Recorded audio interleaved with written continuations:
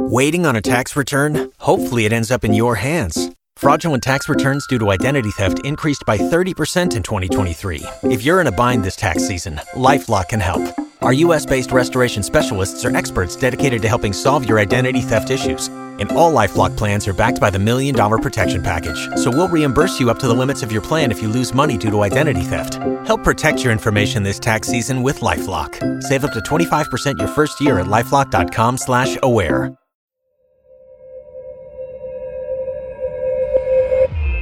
You're listening to a Roddenberry podcast.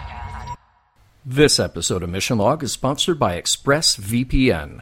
Protect your online privacy today. Use our exclusive link, expressvpn.com/missionlog, and you could get an extra 3 months free. That's expressvpn.com/missionlog.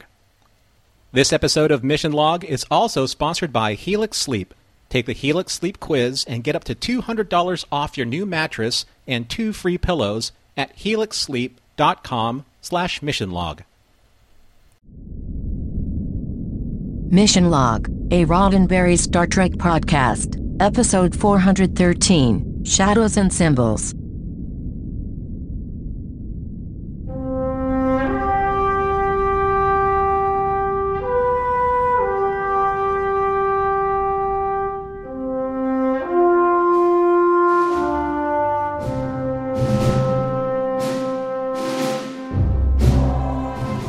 Welcome into another episode of Mission Log, a Roddenberry Star Trek podcast. I'm John Champion. And I'm Norman Lau. Each week on Mission Log, we take a look at each and every single episode of Star Trek to find the morals, meanings, and messages contained therein, with or without the help of a baseball, and see if they would stand the test of time.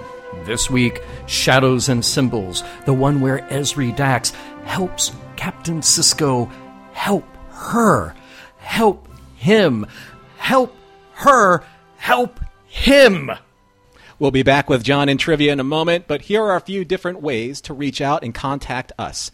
Mission Log is a conversation about Star Trek, and that's why we want to hear from you.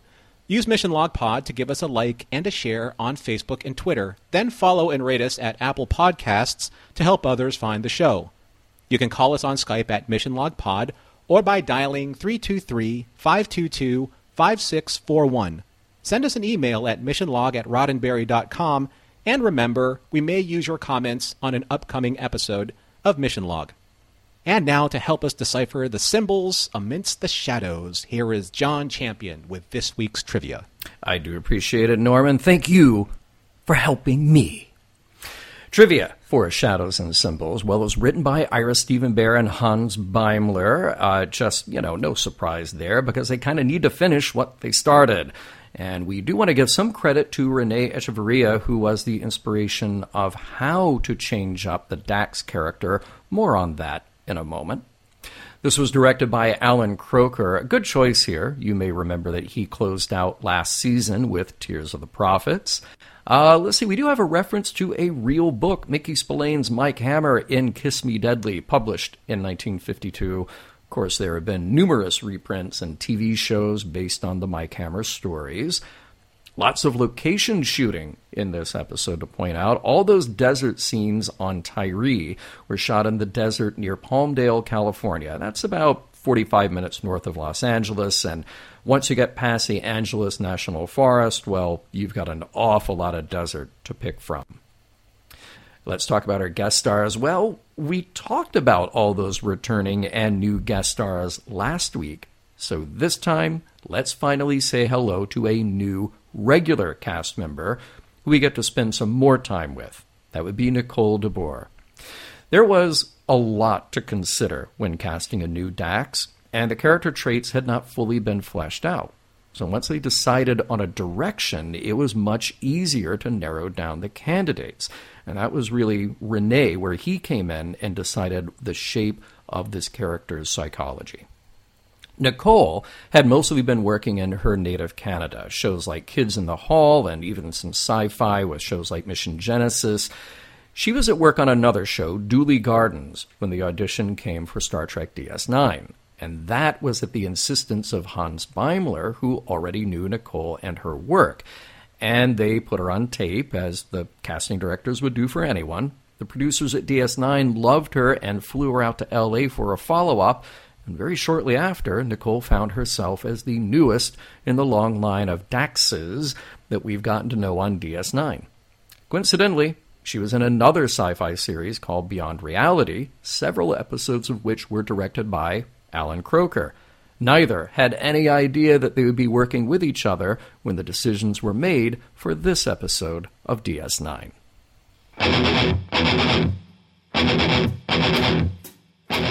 Has the Trill gone out of your life? Need a new Dax delivered to your door? Call Fax at Dax, and we'll fax you a new Dax right away.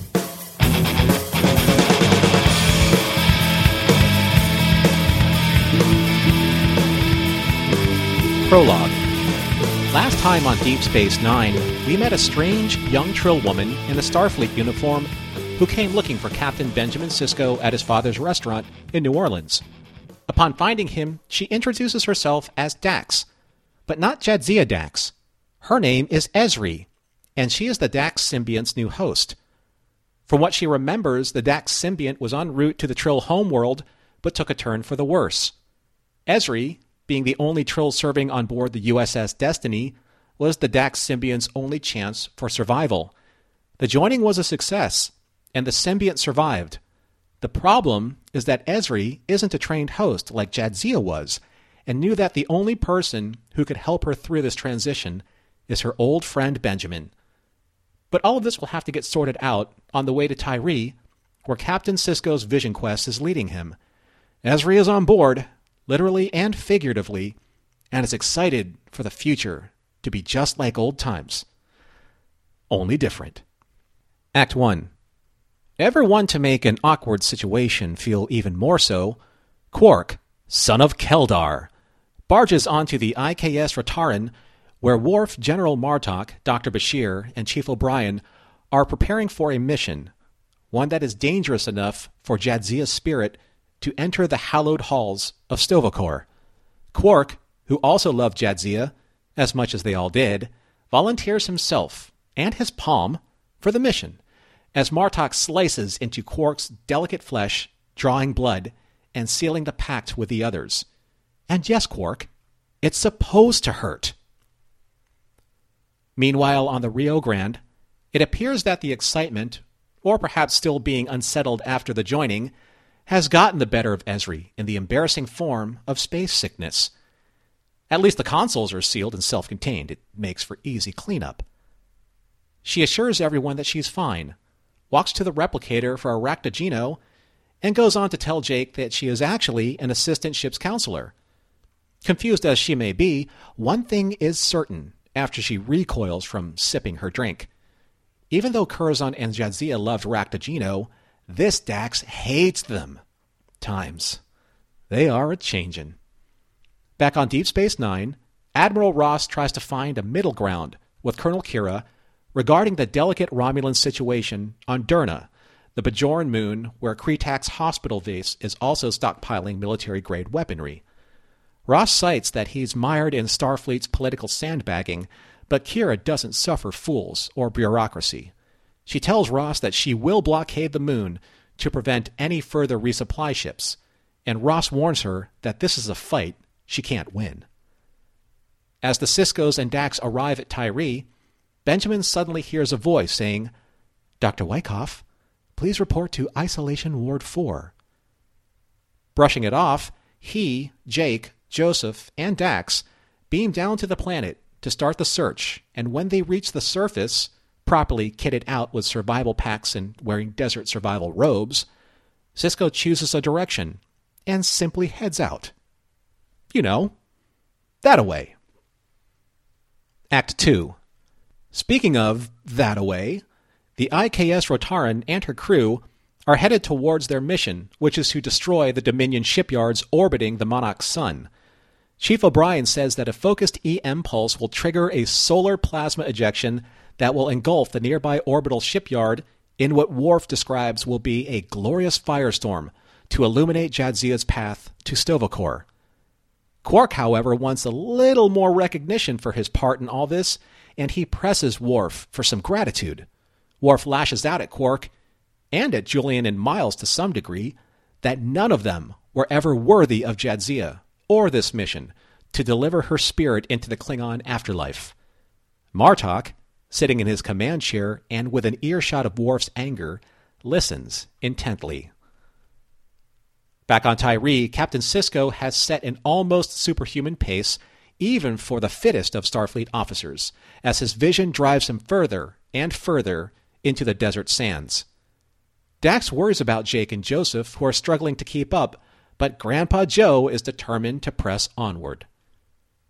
On Cardassia Prime, Legate Damar is entertaining a special guest, Siana, with flowing bottles of Kanar and a fine display of his military prowess.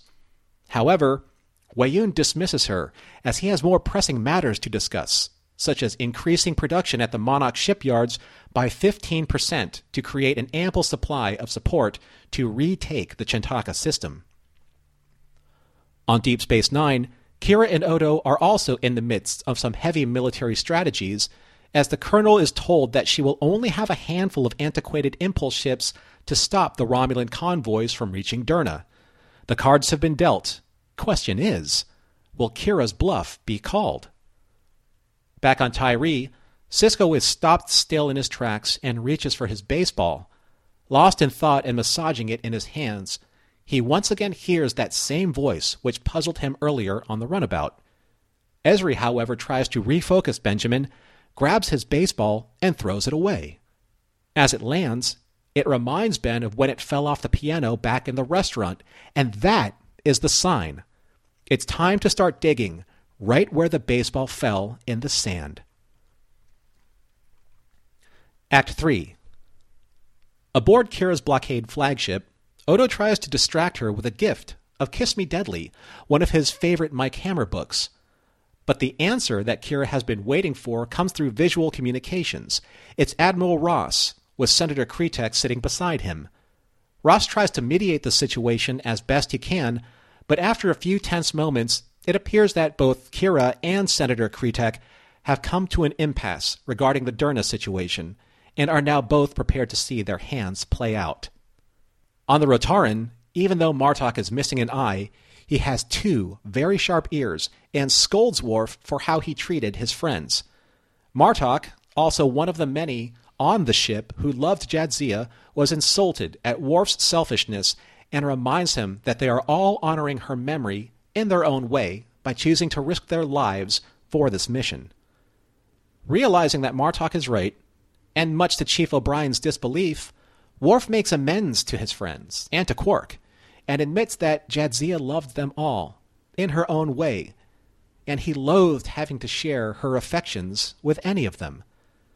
Not one to bask in the moment, Martok reminds them of their mission, as all of them stare at the view screen, and not just at their target, the shipyards, but at the massive sun, which to Quark's horror, and to Martok's and Worf's delight, they will have to get really, really close to for their mission to succeed. Meanwhile on Tyree, Benjamin is feverishly digging in the sand, almost as if he is a man possessed. Ezri watches on both confused and concerned because Benjamin is not just digging, but is talking to himself as well. As he finally unearths an all-too-familiar Bajoran artifact, Ben realizes that this is what all of his visions have led him to, the Orb of the Prophet. But before he can open the box, he flashes into another reality, one where he is Benny Russell, with pencil in hand, surrounded by walls covered in writing. Act 4. Dr. Wyckoff, who looks and sounds extremely like a human version of Legate Damar, finally appears and pleads with Benny to put down the pencil and end this storytelling madness. Benny tells him that he'd stop writing on the walls, but no one will supply him with paper or even a typewriter. Dr. Wyckoff reminds Benny that people who are fine don't write on walls, but Benny keeps on writing. Outside of the vision, Jake tries to shake his father loose from the vision's hold by opening the orb's chamber, but is met with an angry energy that throws him several feet aside. This is Ben's moment. This is Benny's moment. This is the emissary's moment, and only they can see it through. Back on Deep Space Nine, Colonel Kira's fleet is poised and ready for the Romulan Warbird convoy to arrive, even if they are now arriving 2 hours earlier than previously indicated. Kira declares to Admiral Ross and Senator Kretak that she will fire on any ship approaching the blockade and in transporter range of Derna, and makes it perfectly clear that she has the full support of the Bajoran government to prevent any weapons to reach the moon's surface, a position this is not negotiable. The IKS Rotarn is closing in on striking distance to the Monarch Sun as Chief O'Brien locates a magnetic instability which will trigger the solar ejection they need to destroy the Dominion orbital shipyards. But they have to get even closer. How close? Finger surface sizzling close. Stovokor worthiness close.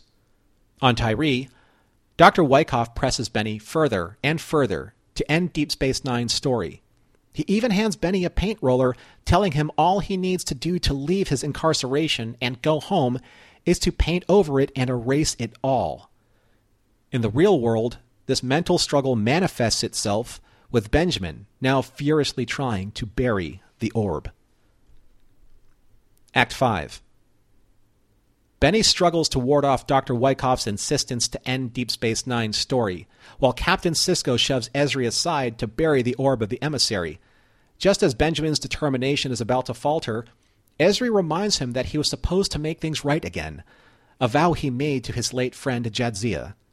And in that moment, Benny drops the paint roller and fights past Dr. Wyckoff and his orderlies and finishes his story, allowing Benjamin to open the orb chamber and release its power, which streaks across the universe, reigniting the power of the wormhole, which casts out and destroys the Pa-Wraith in the process.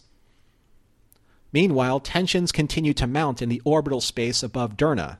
Kira readies her blockade for the incoming Romulan fleet, determined to deliver their military supplies to the moon's surface. Inspired by the reemergence of the wormhole, Kira takes it as a sign from the prophets and stands her ground. To her bewilderment, the Romulan fleet suddenly waves off their attack.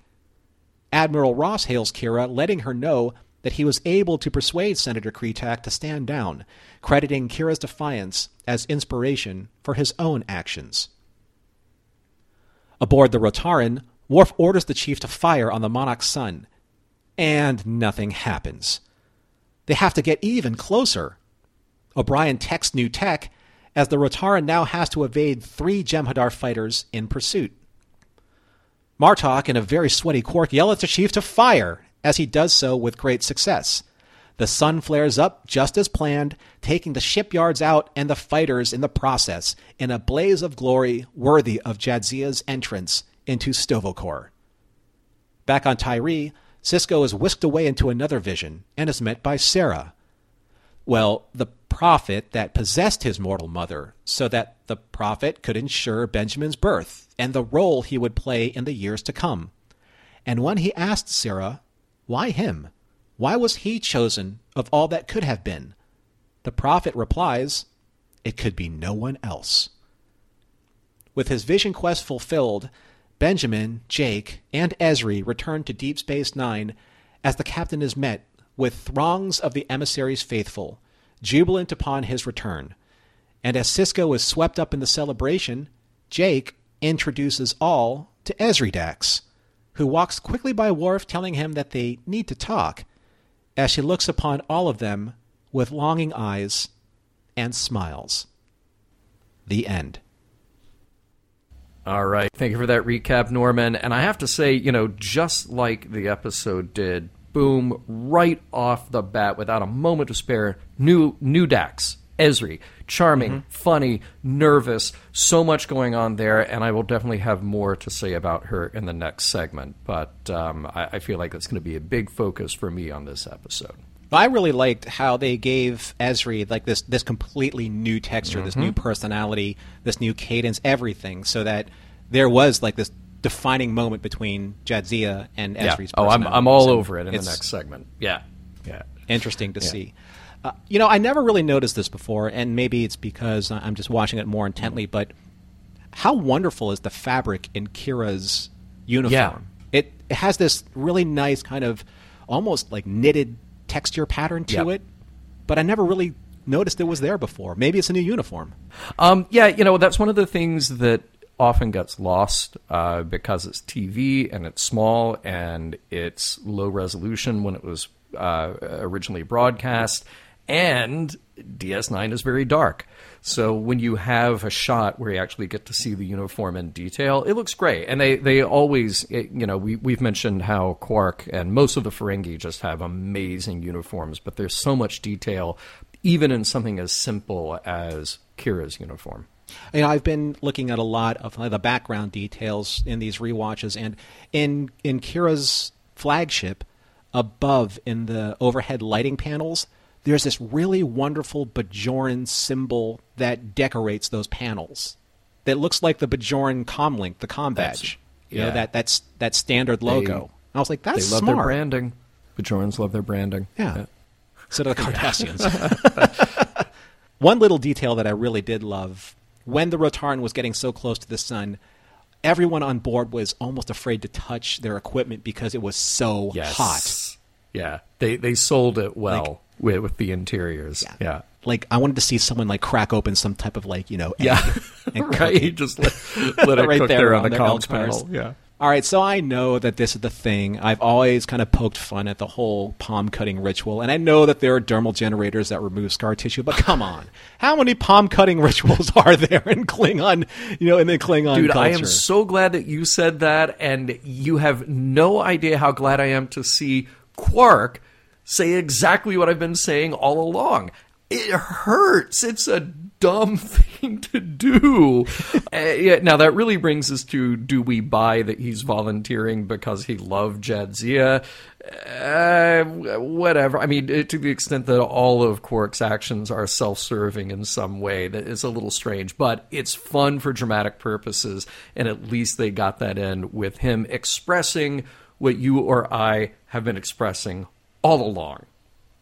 So just to second that, and also, did you find it interesting or maybe a little bit forced that Quark was a real pain in this episode? Like, it wasn't even funny sometimes, it was just I have issues a little bit, and maybe we'll get into it a bit. I have issues a bit with Quark being there, but I also have issues with Worf's attitude and sort of the idea that everybody is appeasing Worf at some point. But they did create an arc for him. He does go beyond that at some point, but the setup feels really clunky to get all of that going, and especially with Quark. Quark's is kind of being more of a jerk, but maybe it's to balance out that altruistic side here.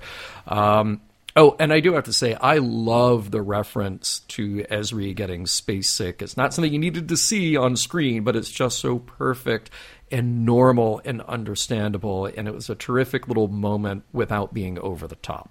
And it also defines this whole new part of her personality. Yep. Right? Jadzia was very experienced, cool, collected, great under fire. Ezri just chucks at the first sign of space sickness. So funny. Right? I also thought it was smart that we saw a little bit kind of like for Savvy. Like when Ben dropped his backpack and kept moving on, it wasn't like she saw it and said, "Oh my God, what's going on? He's shedding all of his gear." He's like, "Nope, give me those water packs because we need them," and move on. Yep. Very practical. I thought that was smart. And, the desert uniforms they were in were very interesting. It made sense what they were in for where they were. And I hate to point this out because everybody saw it and you just sort of let it go by. But the stain on Sisko's shirt at some point, it kind of stands out. It's like in the first shot with them walking toward the camera, you can't miss it. And then in a later shot, it's just not there. And it's like, did he drip water on himself? Was that craft services a moment earlier? They're just like, no, we got to get the shot. Don't worry about it. Somebody in the future will take it out with CG. I thought he was sweating through his clothes because, it could have been really hot. That's what I thought. It makes sense. It's just like this weird one little spot, and then it's gone. So, yeah, who knows? Yeah. Who knows? So when Ezri asked Ben, like, which way are we going to go? Didn't that remind you? That reminds you of that scene in Galaxy Quest when Laredo says, "All right, which way?" Yeah. And then Alexander Dane looks at his tricorder. He goes, "This way. No. Yeah. That way." Right. Like, why not? Just pick a direction and go. Perfect. Why Yes. not, right? Damar and Kanar. That theme keeps running What an through. interesting choice to make, because we have so much of kind of the broad strokes of Cardassians politically and their subterfuge and lying and all, but to have a very specific character choice like this with him and the Kanar, I think is fascinating, and it gives that much more depth to him. But what a great scene. Well, he loves power, and he loves showing it. Yes. But conversely, though, Wei Yun he's pretty, not I wouldn't say even ambivalent, he's pretty ignorant of all of it, or doesn't care. It's so interesting. He doesn't seem to care, but he always has the upper hand. But there's like the ease that comes. You have the Cardassians, and you have characters like Dukat, and in this case Damar, who are very forward with their desire for power. And then you have someone like Wei Yun, who has it to a certain extent, but doesn't have to express it. He just has the perfectly placed one-liner, always. And that whole scene, I mean, with Damar's date, Sienna, and him sort of working her just for a moment. This is one of those great DS9 scenes where you just squeeze so much into the most efficient use of dialogue possible. Wei Yun just saying, like, yeah, she can't stick around because I'll be forced to have her executed, is just gold. There's the expression of power without having to overpower Damar. And when she leaves, what a pleasant woman. That's just only Wei Yun could say that. I think my favorite scene in this episode has nothing to do actually with any of the major plot points. It's just the scene where characters or actors know their characters so well that it just seems so natural, even if they were directed to do so. And that's when Odo sits down on the couch in Kira's quarters. I think it was in Kira's quarters. And she just kind of leans into him and like grabs his hand. Yeah. They just know how to fit together right. Yeah, there was a Physically. physicality there that felt more natural than what we get a lot on Star Trek. Because there is a formality, even in interpersonal relationships on Star Trek, a lot. But that was a moment that just felt very real. Like, we can all relate to this idea of being so comfortable with somebody that you fall into that naturally. I do. Okay, in that same shot, or right before that, what was the deal with the gourds and the squash on Kira's desk? Like, is it autumn time? Is it autumn harvest on Bajor right now? It was just a weird, like, of all the things you have to decorate with, here's a bowl of gourds on your desk. And I will say that very nice, thoughtful gift of Odo to share a favorite book with Kira, Mike Hammer's Kiss Me Deadly, on the tiniest pad he could possibly find. It would be like reading a novel on an iPhone 4 screen. Just don't... Come on, dude. There are so many pads around. You could find the big one for novels. Be much easier. And I have to say, just from a production point of view, I love the sequence of that little bird of prey blowing up the sun, obliterating the shipyards. Just so cool, so dramatic, and they really sold it with the overheating inside the bird of prey. Too bad about those little Jem'Hadar ships that just couldn't move fast enough with an exploding sun behind them. Question, though, are there any other planets or anything at all that, I don't know, could be affected by a sun that's blowing up? I just will pose the question. He said it was like 100 million miles away, everything would be affected. I'm just thinking that's not a thing that you just go do. So the sun wasn't known as the Hobus star in any other language, was it? No, it was not.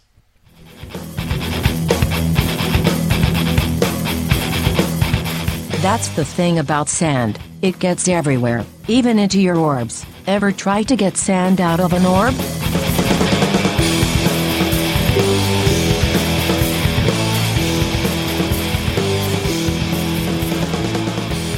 Okay, we'll get right back to Shadows and Symbols in a moment, but first, a word from this week's sponsors.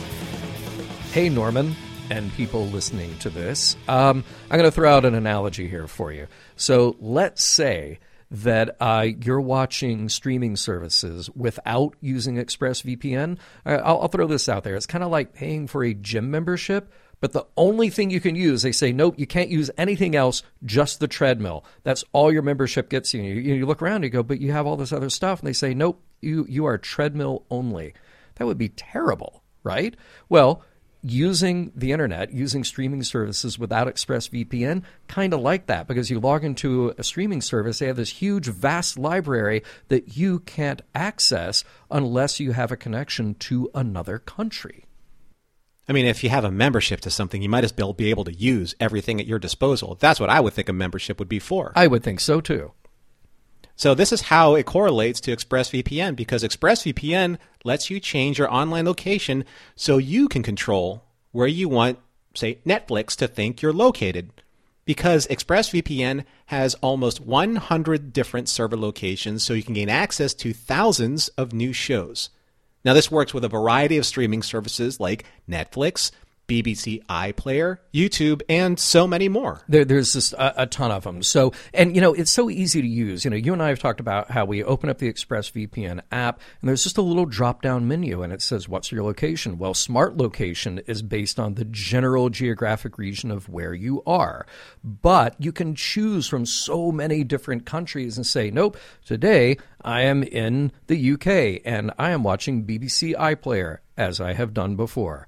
So you open up the app, you select a location, you tap literally one button to connect and refresh that page to access any of the geo-restricted shows that you want to watch. Now, getting access to the entire membership of a club, just like we were talking about, even if you want to use the treadmill, don't use a busted treadmill. Don't use a slow treadmill. Nobody wants You want that. a treadmill, right? You want a treadmill where you can just run as fast as you can, and that's why choose ExpressVPN, because they have blazing fast speeds. You can stream HD with zero buffering because nobody likes laggy streaming. It's like the opening credits to $6 Million Man. When Steve Austin is on that treadmill and you're just like, my eyes can't even keep up with how fast he is. Yeah. That's ExpressVPN Steve Austin style. Right? So it's also compatible with all your devices, so you can use it on your phones, which is probably where we do a majority of our streaming, or laptops, or your whatever media that you have at home. You can use your smart TVs, you can use your pads. And most importantly, it also encrypts your data. So ExpressVPN has the added benefit of encrypting your data so you can browse the web securely at those blazing fast speeds. So be smart. Stop paying full price for streaming services and only getting access to a fraction of their content. Get your money's worth at expressvpn.com/missionlog. And don't forget to use our link at expressvpn.com/missionlog to get an extra 3 months of ExpressVPN for free. Hey, Norman, I think I speak for, you and me and probably everybody within the sound of my voice when I say that we spend a lot of time in bed. I mean, there's sleeping, sometimes there's working, there's reading, there's watching TV, there's other activities. I would bet that some of you are even listening to this podcast at this very moment from the comfort of your own bed. But is it really that comfortable? Truly? Are you getting a good night's rest?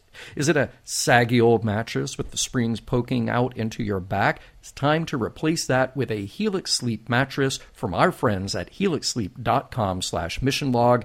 And I've talked about my experience on a Helix Sleep mattress. Norman, now you've got one too. And the most important thing in this entire process is to take the Helix Sleep quiz at helixsleep.com/missionlog. It's a 2-minute quiz, and it matches your body type and sleep preferences to the perfect mattress for you. And everyone's unique. Everyone's sleep needs are unique. Helix knows that, so they have several different mattresses and models to choose from.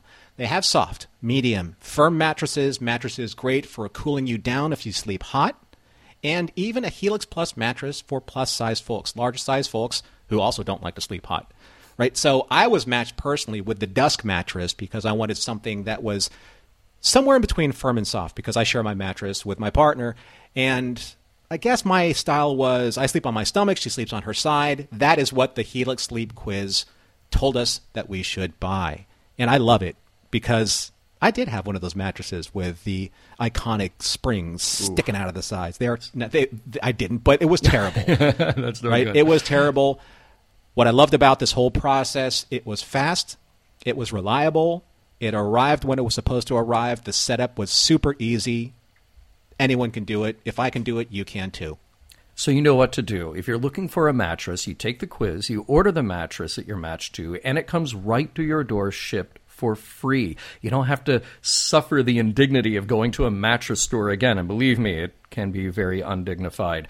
Helix is awesome, but you don't need to take our word for it. They were rated #1 best overall mattress pick of 2020 by GQ and Wired. So go to helixsleep.com/missionlog, take their 2-minute sleep quiz, and they will match you to a customized mattress that will give you the best sleep of your life. It's got a 10-year warranty, and you get to try it out for 100 nights risk-free. They'll even pick it up for you if you don't love it, but you will. So remember, Helix is offering all of you up to $200 off all mattress orders and 2 free pillows for our listeners at helixsleep.com/missionlog. So here we are, John. We're going to try and decipher what's going on with shadows and symbols. And one of the things that I wanted to talk about right off the bat, icons are very important in a lot of storytelling. And there's something that it was interesting, it was weird, and as soon as I pieced it together, I'm like, it can't be that simple, can it? But I have to ask you this. Mm-hmm. Is Captain Sisko's baseball the actual true orb of the emissary? Oh, my. Okay. Wow. That's the orb. I have some theories I'd like to throw at you here and throw out to all the listeners. Yeah, this sort of symbolic poetry, that this is a thing that he's had for a long time that is important to him, that is sort of like a guidepost. You know, he takes it with him or he leaves it behind. He tosses it around while he's making a decision. I love all of that. I never until now made that connection with the orb of the emissary. So go ahead, lay it on us. So I know maybe the way that I presented it to everybody is a little bit glib, but think about the emphasis that gets put on Sisko's baseball from the very beginning. And think about the emphasis that has really been put on it in the last few episodes. So in the finale of Season 6, in Tears of the Prophets, Kira is worried that Sisko won't return because he takes his baseball with him. Mm-hmm. In Image in the Sand, it rolls off the piano and it activates his vision with the prophets and shows him Sarah. In this episode, in Shadows and Symbols, it also tells them where to dig for the orb when they're on Tyree. Knowing what we know about this episode, is it possible that all of this has been kind of pre-programmed into his psyche, into his, almost like his, the way that they trained him to be a future emissary, this future emissary, and tether all of that to be activated in some point in time by this baseball? Well, it's a good thing when the moment arises. It's a good thing it was the right baseball that he carries with him and the right baseball that Ezri throws, or else you don't want to end up on Tyree. You throw it and then you'd end up digging in the wrong place. You don't want that at all. Don't want that at all. He is the monarch of the sea. He is the keeper of the... Yeah, we went there. Yeah, I like... I'm not sure that I'm sold on it having some sort of injected cosmic significance, like the wormhole aliens knew that it was a thing he would always have. But I like the... I like sort of bookending this idea that he carries this thing with him that is his almost holy item. It is the thing that he refers to in a time of crisis or questioning or contemplation, just as the Bajorans do with their orbs from the wormhole aliens.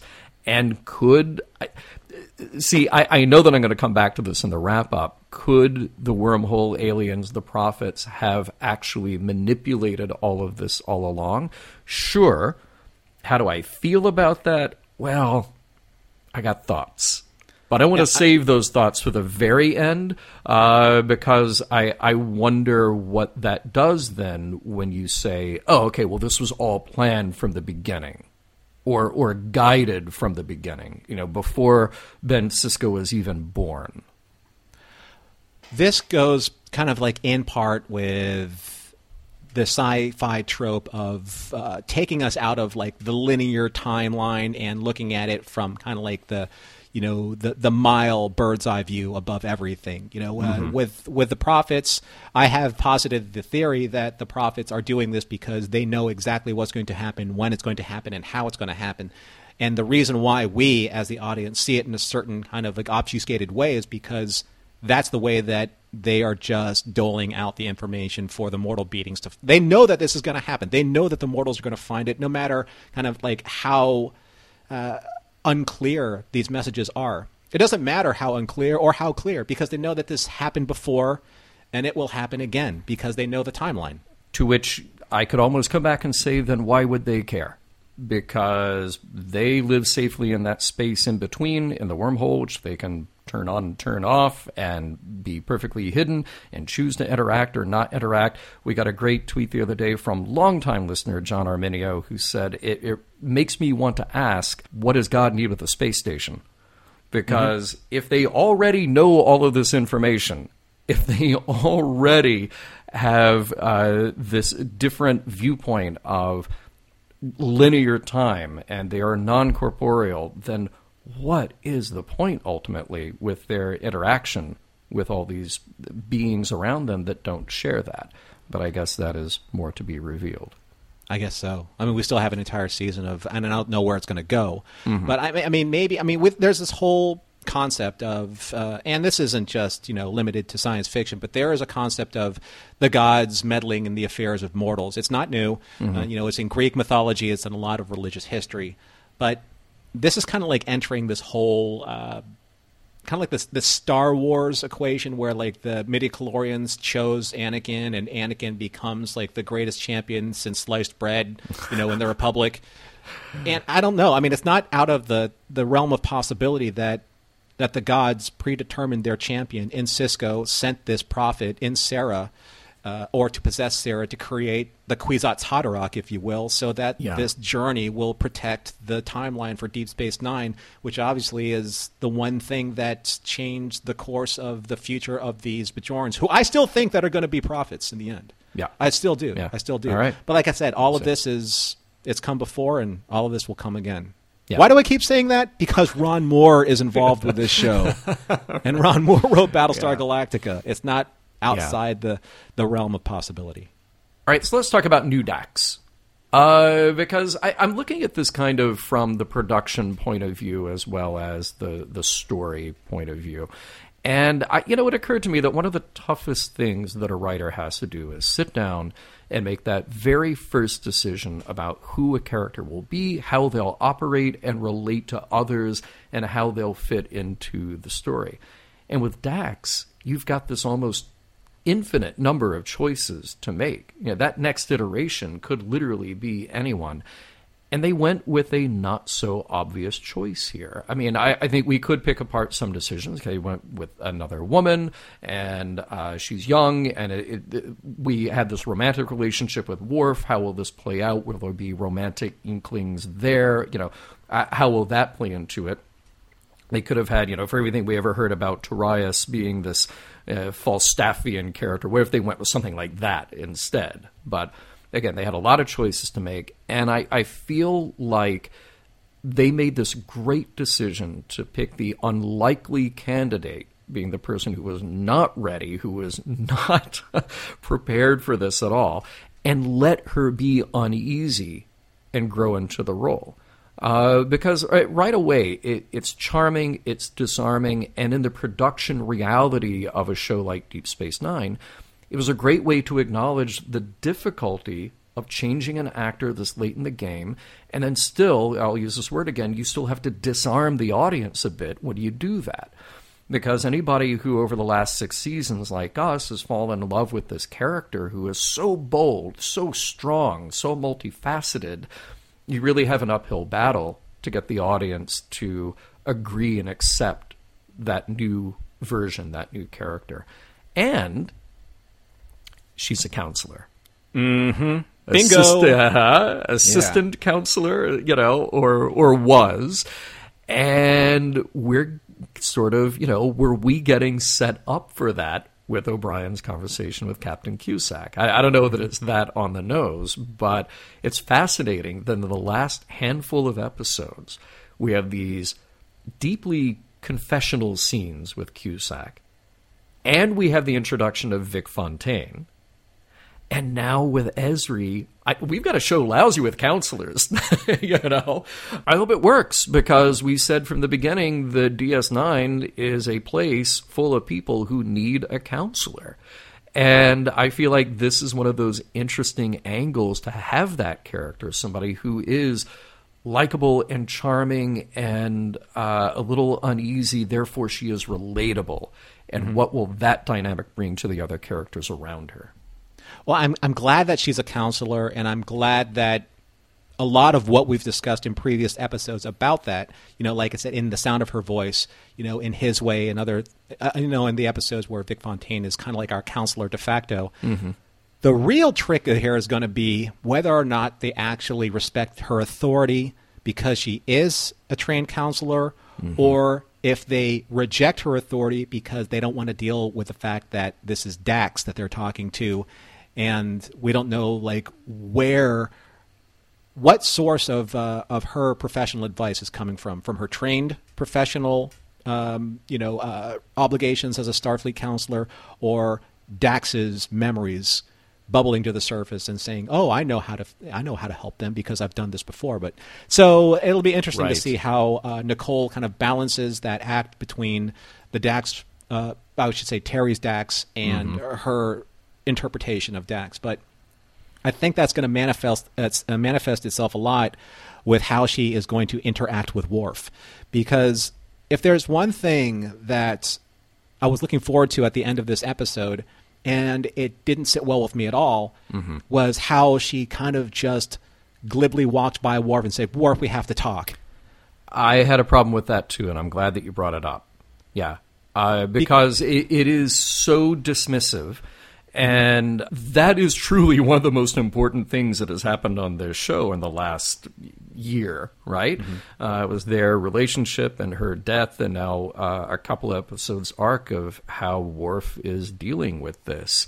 So it was very strange, and it also opens up this really challenging conversation that does have a real life parallel. Obviously, it's not, you know, a symbiont jumping into the body of another person who comes back to hang out with you.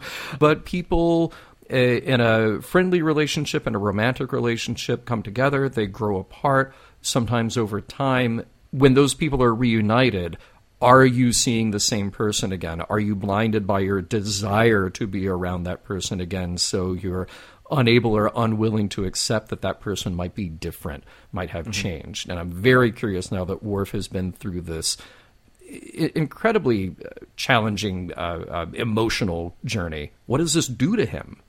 And how will the others... And to Julian and to Quark. Yeah. Right? Exactly.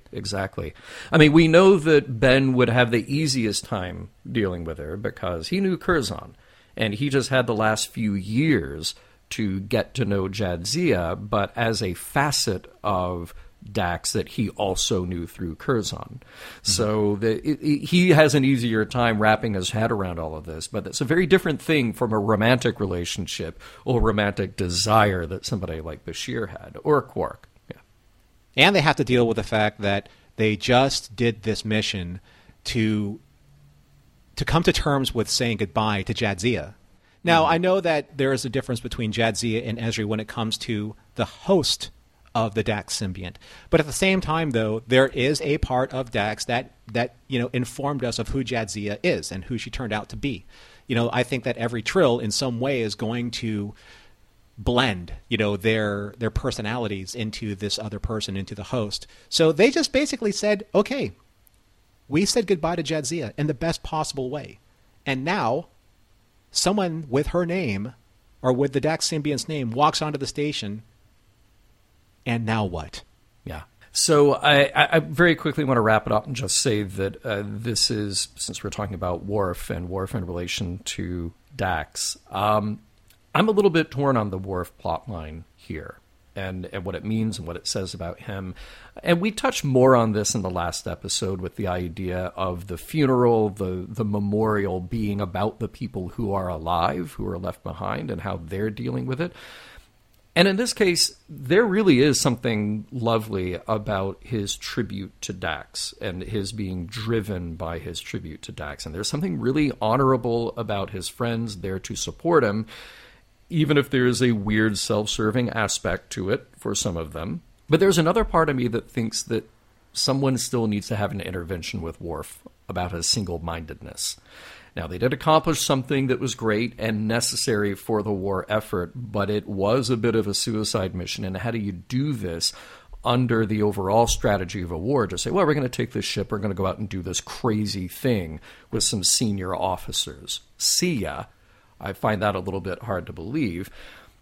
And Worf personally, yes, he does come around in a way, appreciating his friend's contributions, but he's still so wrapped up in his own needs. And there's something really off-putting about that, which is, it's designed to be, I get it. But the attitude essentially is Worf saying, no, we're going to go where I want to go, we're going to do this mission that I want to do, and you're all going to appreciate it in the right way.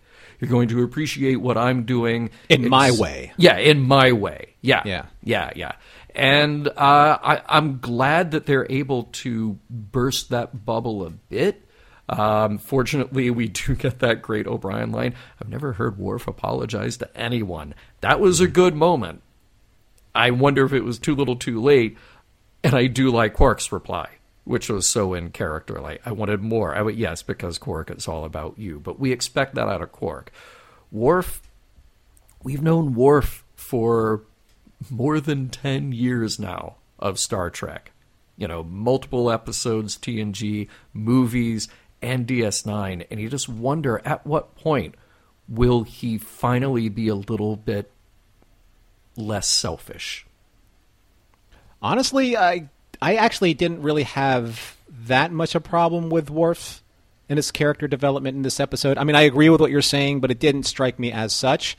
Mm-hmm. What I actually have a problem with more is having the chief medical officer and the chief engineer just go off and do whatever they want, whenever they want, however they want, regardless of what would happen to them during the context of this war. You're in a war. You're in a war. There's a station back there that is, the last line of defense. So you probably need to be there.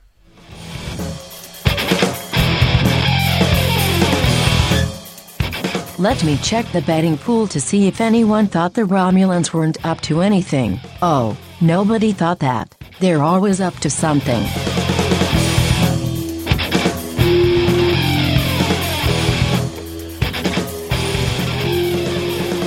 All right, Norman, as we do at the end of every show, I take the nearest baseball off my desk, I toss it into the air, see where it lands, and look, and it landed at the point where we give our final thoughts on whether or not the episode holds up, and what are the morals, meanings, and messages, and the ball says that it's Norman's turn to go first, so you get to tell us if the episode holds up and what you thought.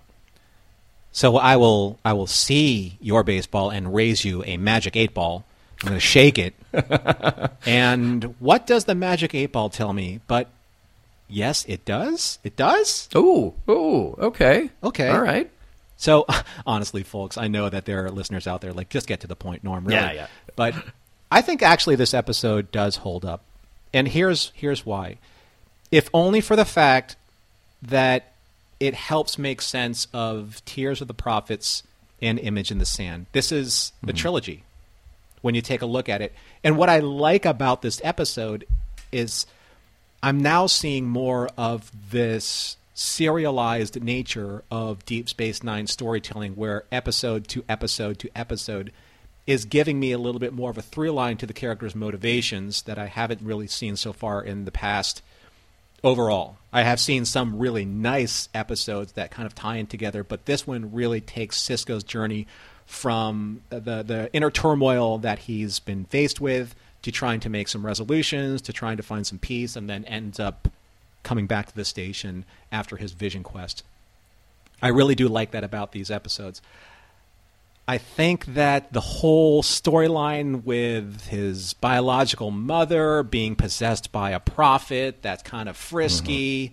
Yeah, there's a lot of obfuscation there when it comes to the narrative, because it's just, why me? Why not you? Okay, that's a little bit circular logic, not necessarily the strongest in writing, in terms of writing detail.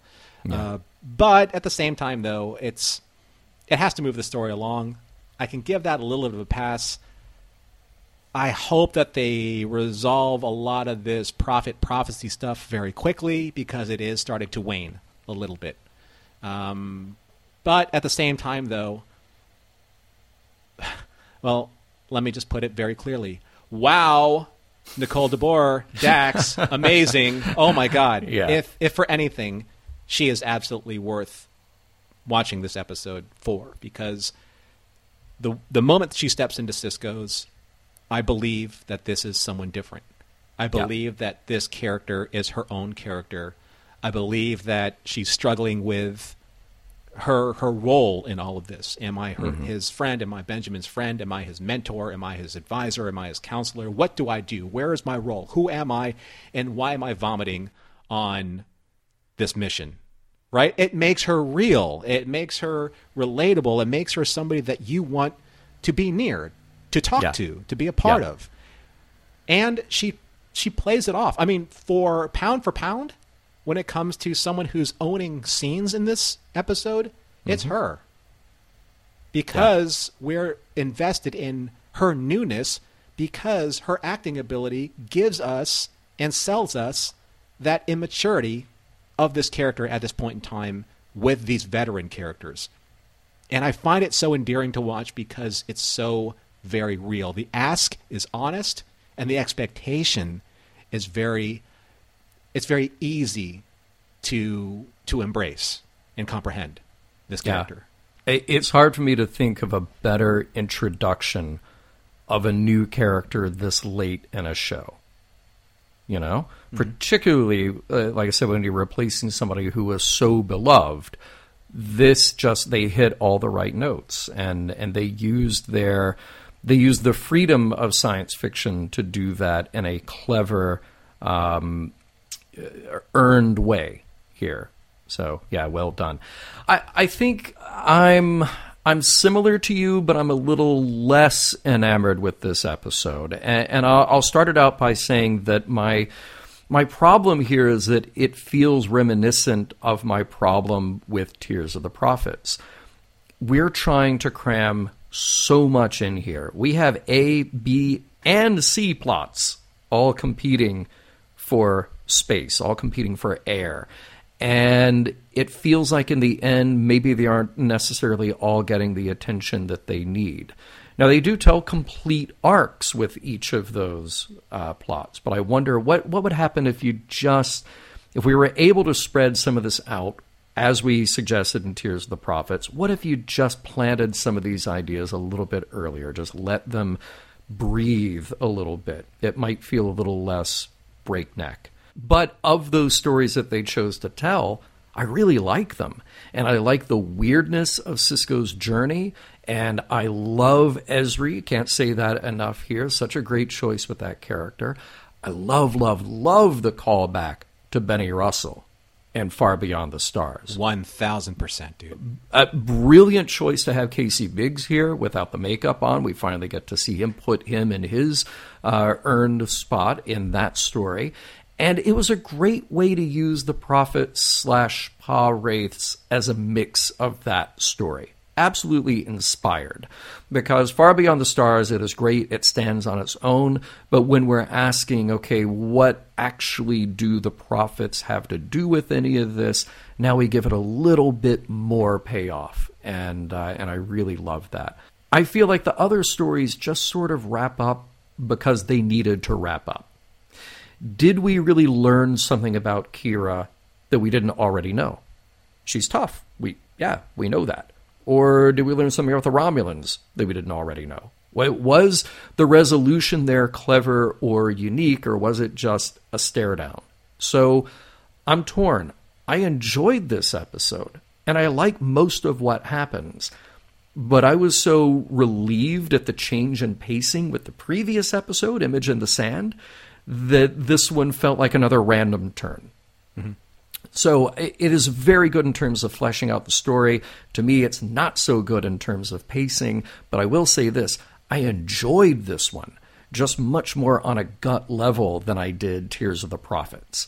So that's the ranking there for me. You know, I think as far as just a piece of TV drama, if you had to treat these purely on their own, I think Image in the Sand is very strong because it's so introspective and character focused. I think this one works better just on an entertainment enjoyment level, and Tears of the Prophets I had the biggest problem with. But that said, I do appreciate that 3-story arc that we got here. Now let's talk about messages, because as we have reiterated the last couple of episodes, we're talking about a lot of plot-heavy storytelling. What do we make of it?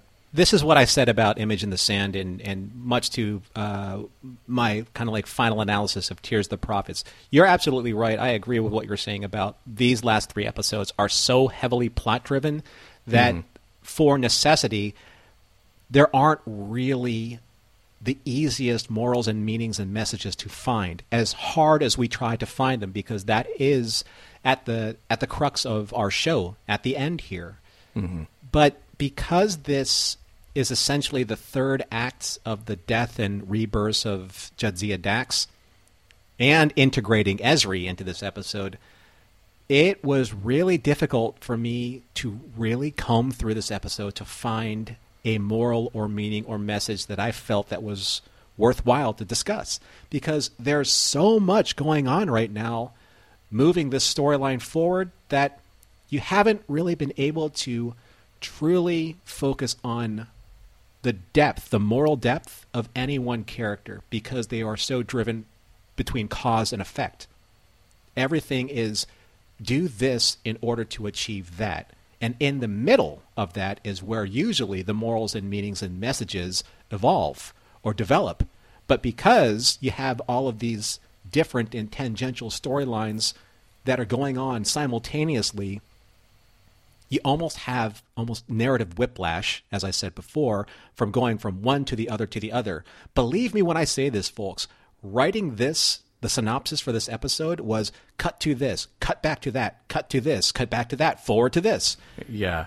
In that process, you don't have time to really develop the moral center of any one person's given choice or meaning to do that.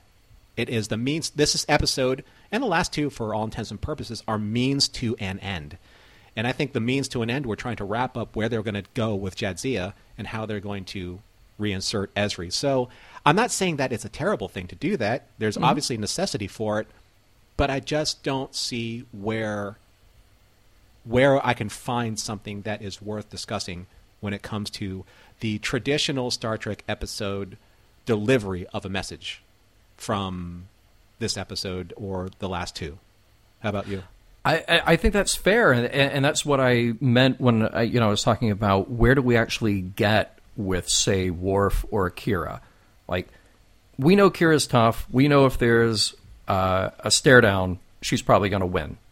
And we know that Worf is single-minded, and he might be good-hearted, but he's kind of pushy when it comes to his needs above all other needs. And we got a little bit of a crack in that here, at least, the others got some semblance of an apology. But is that really, is there a moral to be found there? Well, no, like, Worf is still kind of the same guy. Kira is still the same woman that she is. So I don't think there's necessarily a learning moment there for everybody. But here's why I want to go with this, because I wrote a note here that is very different from the traditional morals, meanings, messages, because there isn't really one here. But we're at this crossroads with Star Trek that has been building for a long time in Deep Space Nine, and it made me a bit more contemplative. And I feel like, look, for you, for our audience, we need to have a talk. So we're going to have a talk here.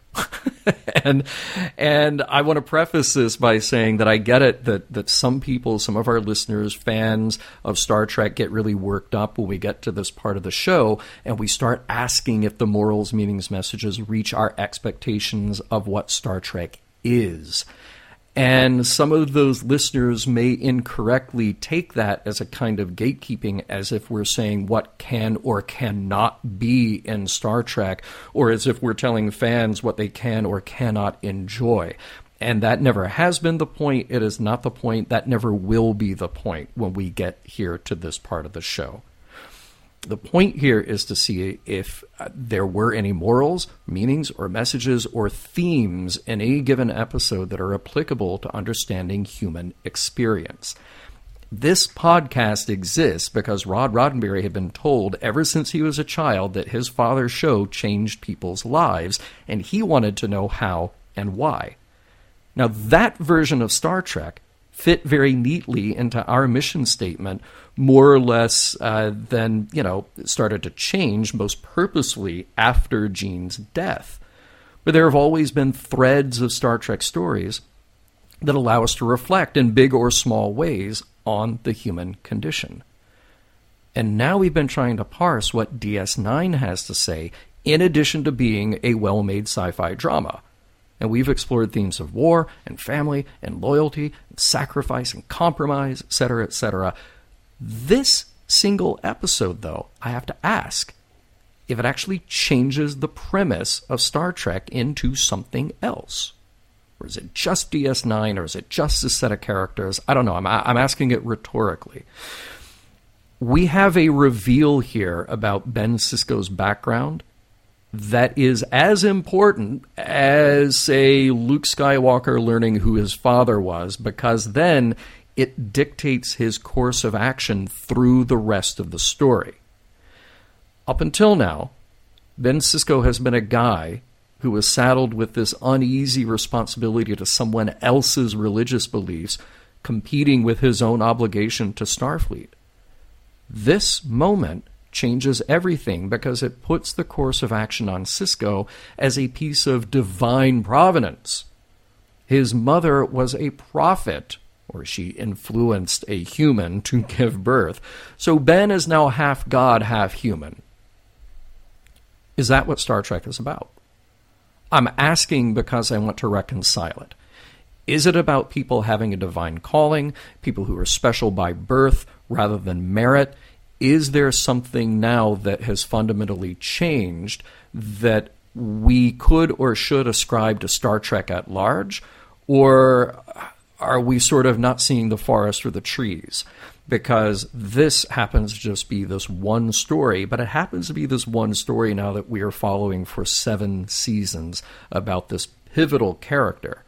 And I wonder, as we go forward, will there be challenges ahead for me, for you, Norman, for people who are listening maybe for the first time, to reconcile how does this character fit into the overall picture of Star Trek? How does this fit, because we're here in this part of our show, into the morals, meanings, messages?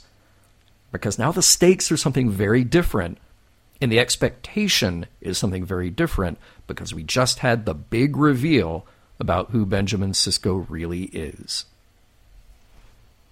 Mission Log is produced by Roddenberry Entertainment, executive producer Rod Roddenberry. Our website and your opportunity to comment and connect with us is missionlogpodcast.com. If you would like to support Mission Log directly, you can do so at patreon.com/missionlog. And for more Star Trek news and discussion, be sure to visit trekmovie.com. On the next Mission Log, After Image.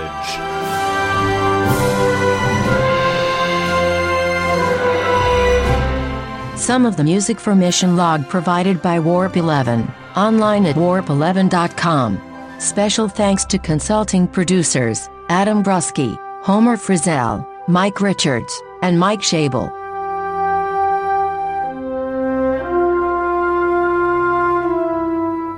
The Dax came back. The very next day, the Dax came back. We thought she was a goner, but the Dax came back. She just couldn't stay away.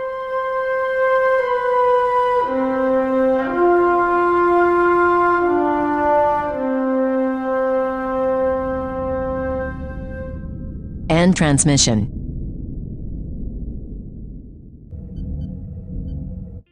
This is a Roddenberry podcast. For more great podcasts, visit podcast.roddenberry.com.